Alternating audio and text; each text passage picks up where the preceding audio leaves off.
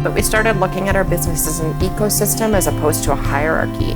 And out of that, we've developed an operating system that is based on self-management. Self-management is very popular. Zappos was big into it at the time. Netflix was doing a lot of freedom and responsibility, culture making. And we drew on a lot of the wisdom there and then really made a system that became our own.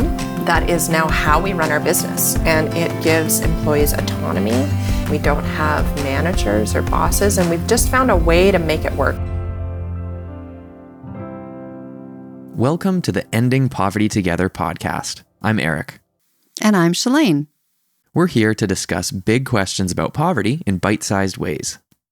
Kate Masson has been the community manager for the Ian Martin Group since 2012.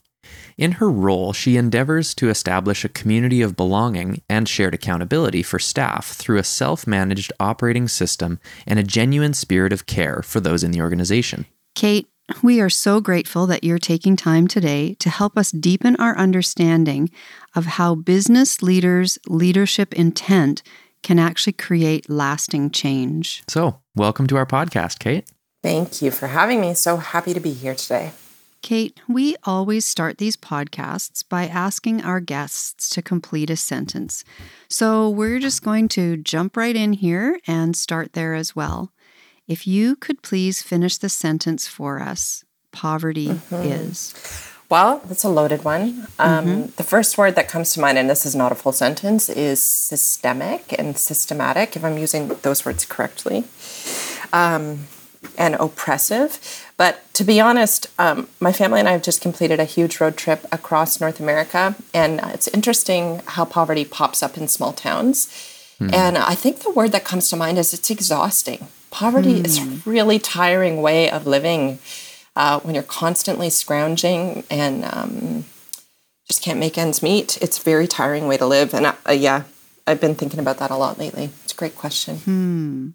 Yeah, that firsthand experience, exactly. It's so recent for you. I'm curious too, to kind of back up to the bigger picture for you, Kate. You know, I had a look at the Ian Martin Group website, and it says that you're a family of companies that provide specialized hiring support across a broad range of industries. So I am curious, and I'm sure some of our listeners are too, what brings you to a podcast called Ending Poverty Together? Well, here we are. What does staffing have to do with poverty? I'm in a bit of a unique position, and I will try to keep my story kind of short and sweet. But my husband and I own the Ian Martin Group and have since 2010. And we were infants when we took over. We're third generation family owners. So we actually took over from my husband's father, who was going through early onset Alzheimer's. So it was a crazy time in our family. And we just didn't know what we were going to do with the business. My husband was a software developer.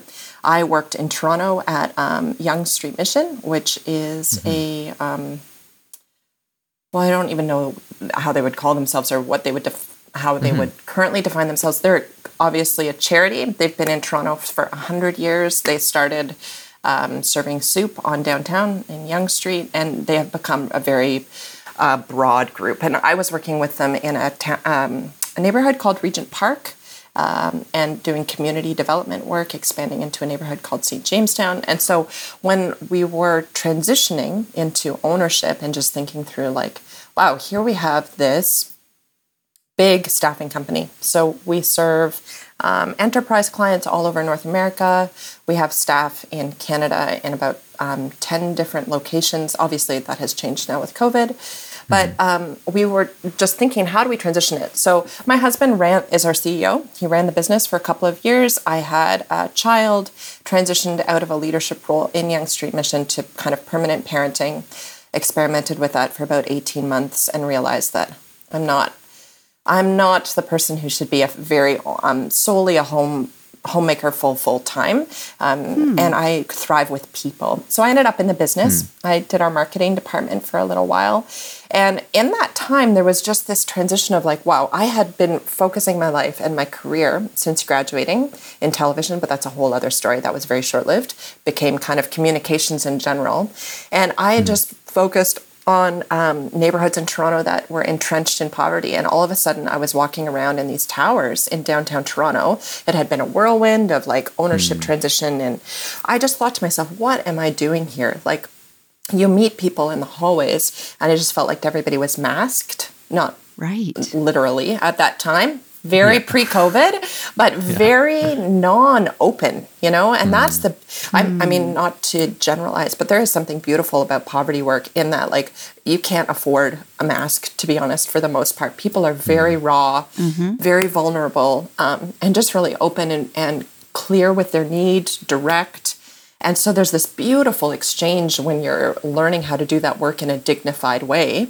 And all of a sudden, all of that beautiful, vulnerable exchange in these office high-rises felt gone. So my husband and I we're a faith-based family. We met working at a Christian camp, tons of leadership experience in a camp environment. And for him, he was like, how do we bring the servant leadership world into the corporate environment? For me, I started looking at our business and I just thought like, wow, how do we bring dignity into this place? Like, I'm used to doing dignity work. How do we connect at a soul level with people in this world? And then when we're doing that and connecting and loving them and just trying to be more real, how then do we turn and think about like serving the community more broadly? And that was a long journey. So that's probably why I'm here with you to some degree, is did that work for about 10 years, just thinking about how do we shift the culture of business to not only be really healthy in its own entity. We started there. We didn't start with community first only, because that just, well, there's an element of that. Like, Tim's parents had always been philanthropists, and very much like their perspective was make tons of money, don't really care how you do it. That's not entirely true. That's unfair. But like, they were just really like, they were like business first. And then with the profits, we will be the ones who decide how we spend those kingdom dollars in the kingdom, which was awesome and very beautiful and a huge reason that we wanted to continue the business. But then we just had to figure out, what does that iteratively look like in our hands? And so we started with our own core culture, which is probably, in my intro, you talked a little bit about self-management. That came from, in one way, the halls of Yonge Street Mission, you know? Because there was this sense of like, dignity is autonomy. So when you're inviting people in to participate in creating and breaking down systems, community development is less about like a handout. It's more about engaging a community, asset-based, right? To think through what are our assets here and how can we leverage those together. So yeah, we just started down that road and just started thinking through, what does autonomy look like here from a decision-making perspective? How do we honor people in getting to decide what their jobs are and how they leave the business? That's a long story. But then we did communities. So culture rose, and then community stuff kind of rose up alongside it. And yeah, I mean, I'm not sure how to fit 10 years of our experience into our conversation, but we can try. What's interesting to me, Kate, is that you refer to communities who are sounding like they're quite stuck in extreme material poverty, those kinds of situations.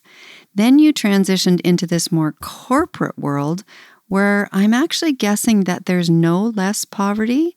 It's just different. It's very true. So true. Because if you ask yourself, like, what kind, the poverty that I started seeing in the hallways, not material, but so lonely, and a spiritual shallowness because of, I don't know, it feels like fear.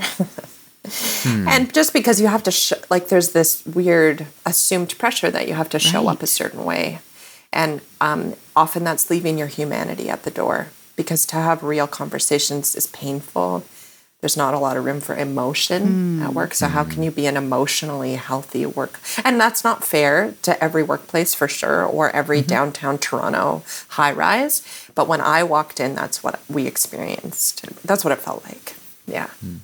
So can you share with us, what are some of the practical changes that have come from when you talk about your own culture and how it has changed? Yeah. At the beginning, it was very messy. So I won't make any bones about that. It was ugly. It was painful. I think it was the second or third year in, we had an unbelievable turnover rate in our staff. Like, I think it was 40%. So it was so high because we were just, it was like a train was coming in one direction and it had been going in that direction for so long. And then it was like you were trying to put the brakes on and be like, oh, we're going to change direction and try to go this other way, which means we're asking for the leadership team to have real conversation. We brought in all of Patrick Lencioni's material. So how do you do kind of whatever his triangle is? I forget everything, but like, how do you have a safe space so you can have real conversation, healthy conflict, and really at the core, we asked leaders to transition a belief system of where they could trust people. And that was very hardcore, internal, deep work. And so that was the foundation. And not everybody wanted it. They weren't in for it. We had to break down a lot of silos. Our business was very siloed. We had entities actually fighting against each other for the same business. So there was just this massive cultural shift at the very beginning. So once that groundwork took a couple years. The Stewardship Council was another practical thing we introduced early at the same time that was happening. So that was our attempt to bring a group of employees together to start kind of hosting. There'd always been a bit of a fundraising, volunteering vibe in the company. There was just a sense of like, oh, we give back to the community. But it was usually focused on one or two charities that someone around an executive table had picked and rallied around for a year. And we wanted to kind of decentralize that. So we brought together a group of employees to start working on the Stewardship Council in 2012. And that group just really took on volunteering initiatives, fundraising, and that was really fun. That started introducing kind of a levity to how we were going about things. And I think intentionally trying to be fun and have fun together and bring the joy was really critical at that stage. And coming out of that transition, I'd say we kind of let that simmer for a couple of years. And then probably year 6, 7, we really started going down this road of becoming a teal organization. And I don't know if that language is familiar to you. It's a gentleman by the name, he's French, Frederic Laloux, wrote an amazing book called Reinventing Organizations. And he has a whole theory. But we started looking at our business as an ecosystem as opposed to a hierarchy. And out of that, we've developed an operating system that is based on self-management. Self-management is very popular. Zappos was big into it at the time. Netflix was doing a lot of like freedom and responsibility, culture making. And we drew on a lot of the wisdom there and then really made a system that became our own. That is now how we run our business, and it gives employees autonomy.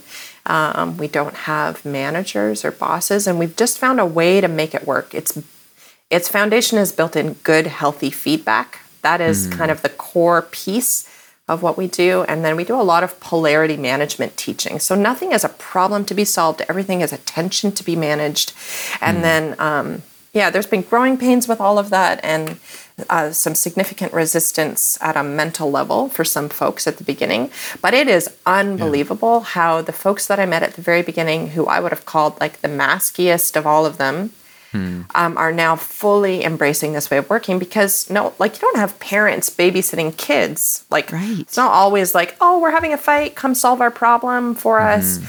People are empowered to be problem solvers and to own their stuff and then move it forward. And so, that has just been so beautiful to see because that comes back to the roots of what I was longing for back in the very beginning. It's just seeing people really empowered to own the outcomes. So now all of a sudden, all of the community work we do and the incredible work of the Stewardship Council, which is really now, this is the other beautiful thing, no one has to babysit that. I don't own it. I don't micromanage it. I'm not sitting on top of that group. Every year there's a rotating incoming chair. There's somebody who manages it. There's an outgoing chair. There's good governance in place. That was all really hard work to set up and the groundwork was really tricky. But man, that thing runs itself at this point. And it's incredible. Last year, I just saw the annual report, and I'm going to get the numbers kind of wrong, but I think we gave away collectively, both with the business and employees, somewhere close to $170,000. And we've got 400 employees, and about between a third and a half of those are in North America. The other are in India.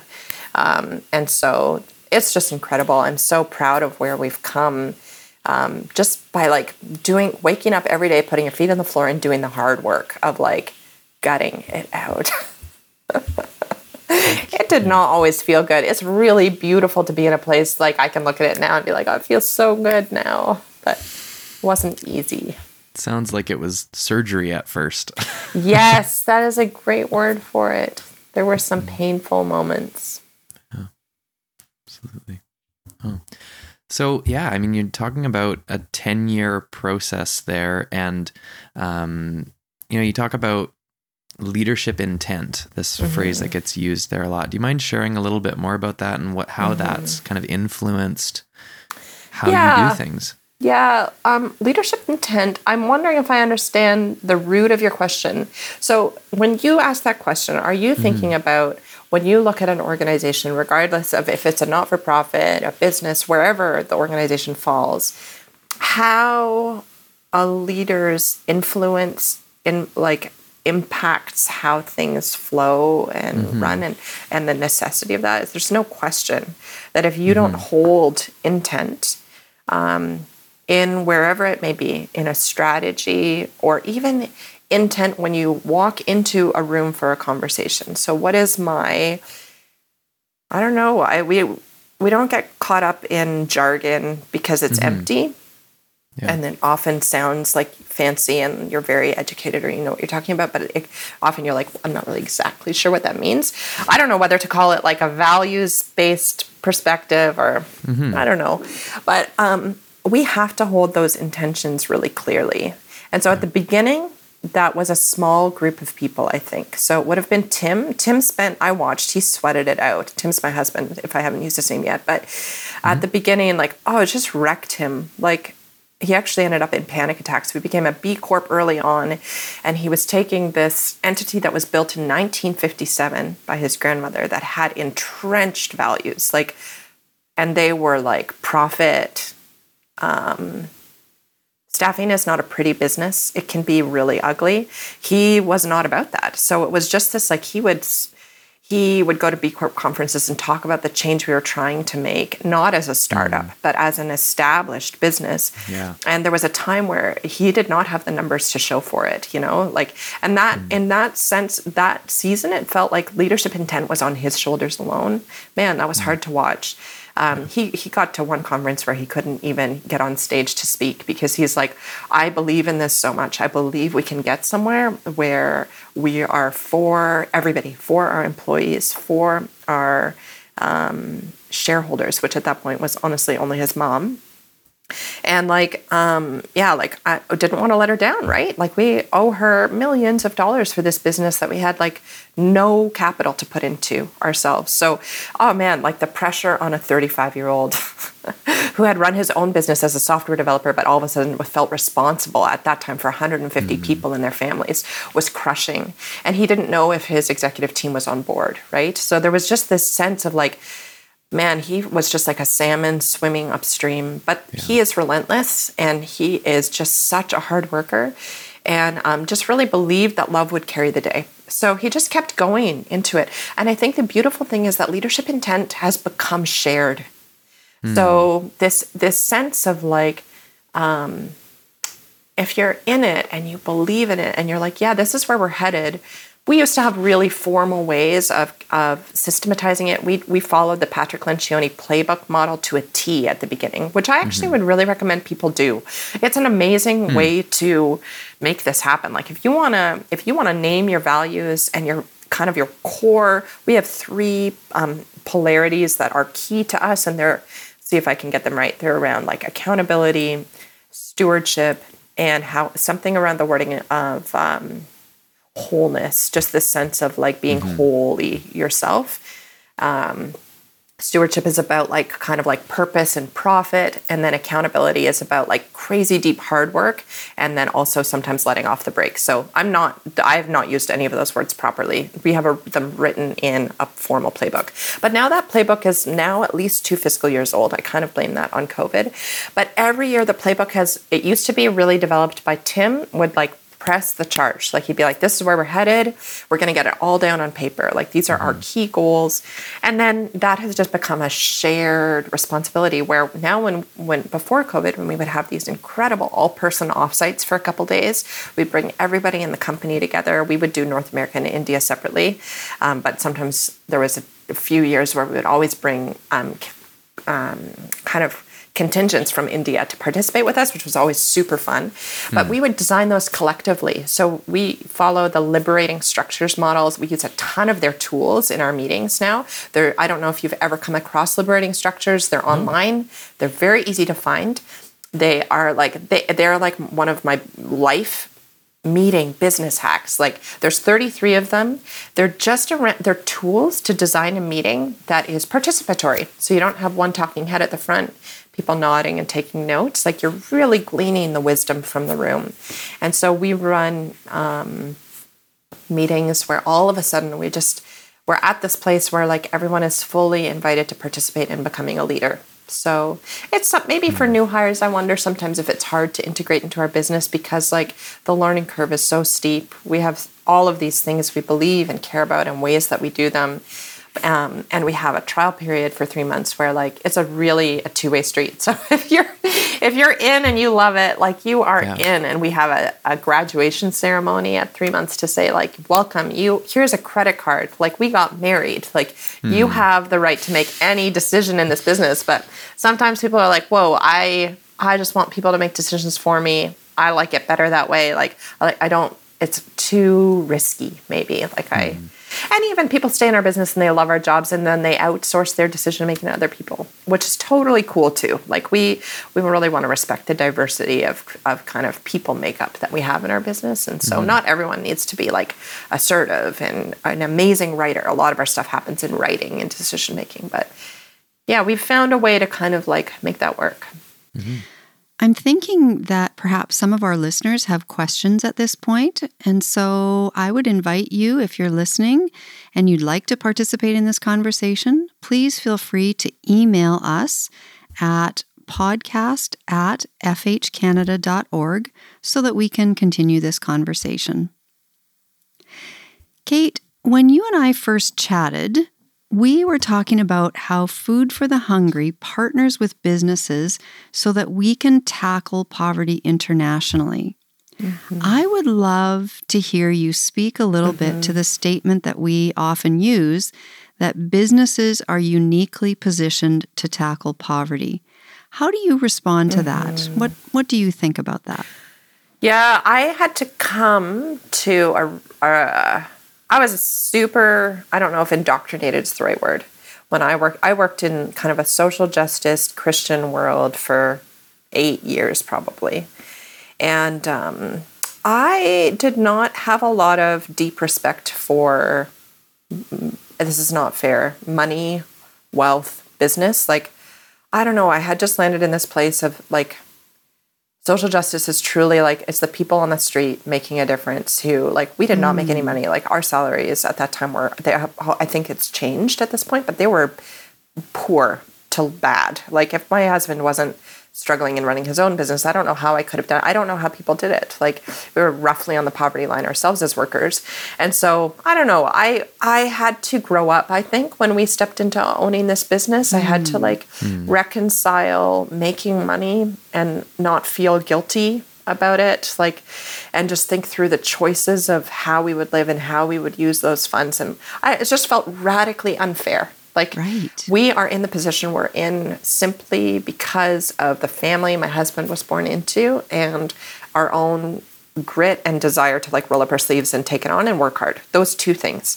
But lots of people have grit and determination and cannot break into an opportunity to save their lives. So when I look at business as like, we have a deep responsibility, I don't think government can solve anything by itself. Like, they can't. Like, we've watched, and I admire the role they play and the work that they have to do. They work so hard, and I'm so glad I'm not called into that world, because I would just be a mess all the time, because you cannot make everybody happy. But business isn't asked to make everybody happy. So there's this beautiful thing of being positioned in a unique way where you do have freedom. So like I have been given permission to try to make funds. And so how do we do that in a way that really honors what the gospel is about is really always my call. Like, how do we do that in a way that I want to stand before Jesus and just, I want to be really proud of all the ways we did it. So what that means is like, if we are profitable, we are responsible for sharing, first of all. I think business is uniquely positioned to share. I also think business is uniquely positioned to create jobs and think about how to share those with people. I don't think when I was in community in Yonge Street Mission, more than anything, people want the dignity of work. And I think there's a big misnomer around like people's non-desire to work. Perhaps that has been conditioned in some families over generations. But honestly, at our core, we're designed for healthy work, not insane overwork, but business can create jobs. And then just think really practically about how we hire. And so as a staffing business, one of our pieces, not only through like how do we give money away and involve our employees in it and look at how we can make an impact through profit and sharing, which is a huge piece, and you need to consider how you do that well and effectively and kind of with honor for all parties involved. But then also we often are pushing our clients to consider stepping away from a resume. So as you know, when people are coming out of impoverished communities, their resumes and their connections are going to look really, really different than a family who grows up in another part of town. And so what does it look like? Do we ask our clients to consider removing barriers of like having minimums of like years worked in Canada before they will hire? Because honestly, if we can find a candidate who is exceptional, why are we holding that as a requirement? So those are the kind of conversations we're having as a business, and we are in that position to do so. So in our business, we just look around and think to ourselves, like, what is our responsibility here? Where are we? Where have we been placed? And what can we do here?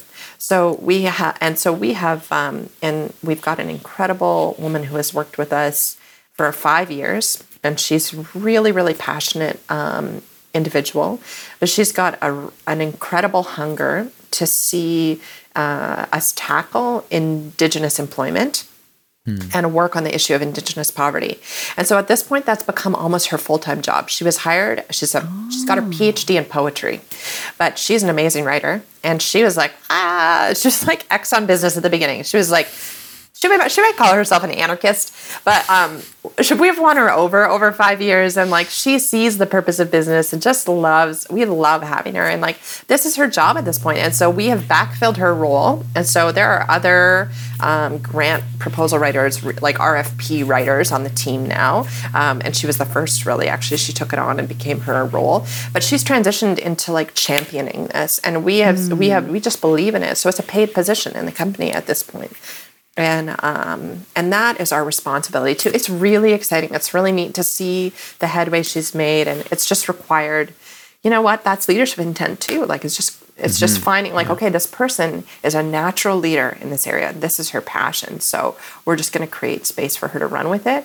And I mean, it's not easy. I think she's getting interesting resistance even within our business about like, hey, how are we doing recruiting? And like, we've got processes for this, and I don't know. We work it out. But I think that our core, we're really willing to have hard conversations, and we walk away knowing that it's actually like people aren't torn down personally. We've just had to work on a hard issue together. So Eric, you and I have a disagreement on how we do this really important thing, and maybe gets heated and we have a real conversation about it. At the end of the day, we're still having coffee together, laughing about like what our kids are up to. Like we care for each other and we love one another, but we can talk about things, and we don't let the crap fester without addressing it. And that is the groundwork that I think has allowed us to be where we are today, because without doing that hard work at the beginning, and that is hard work, to make that a norm in a culture is hard work, but that's what allows for the really exciting stuff that Tim longed for right at the beginning. It just takes a really long time. For sure. And you mentioned, was it Patrick Lencioni? Yes. Who you used? Yeah. Okay, so he's an amazing writer. Was an important, an important voice in that beginning process. I'm curious, for those who, business owners, entrepreneurs, just anyone listening to this who wants to learn more about kind of anything you're talking about, everything that you're talking about, where would you point them in terms of books, in terms of resources? Yeah. You Where should they know, go? we've got a website that has our operating system, bam, up in front and center. And then I think somewhere on the left-hand side, there's like a history or a resources link. And a lot of our journey and our favorite resources are listed there. So it's pretty easy to find it. I'm just going to double check it as I say this so I know it. Yep.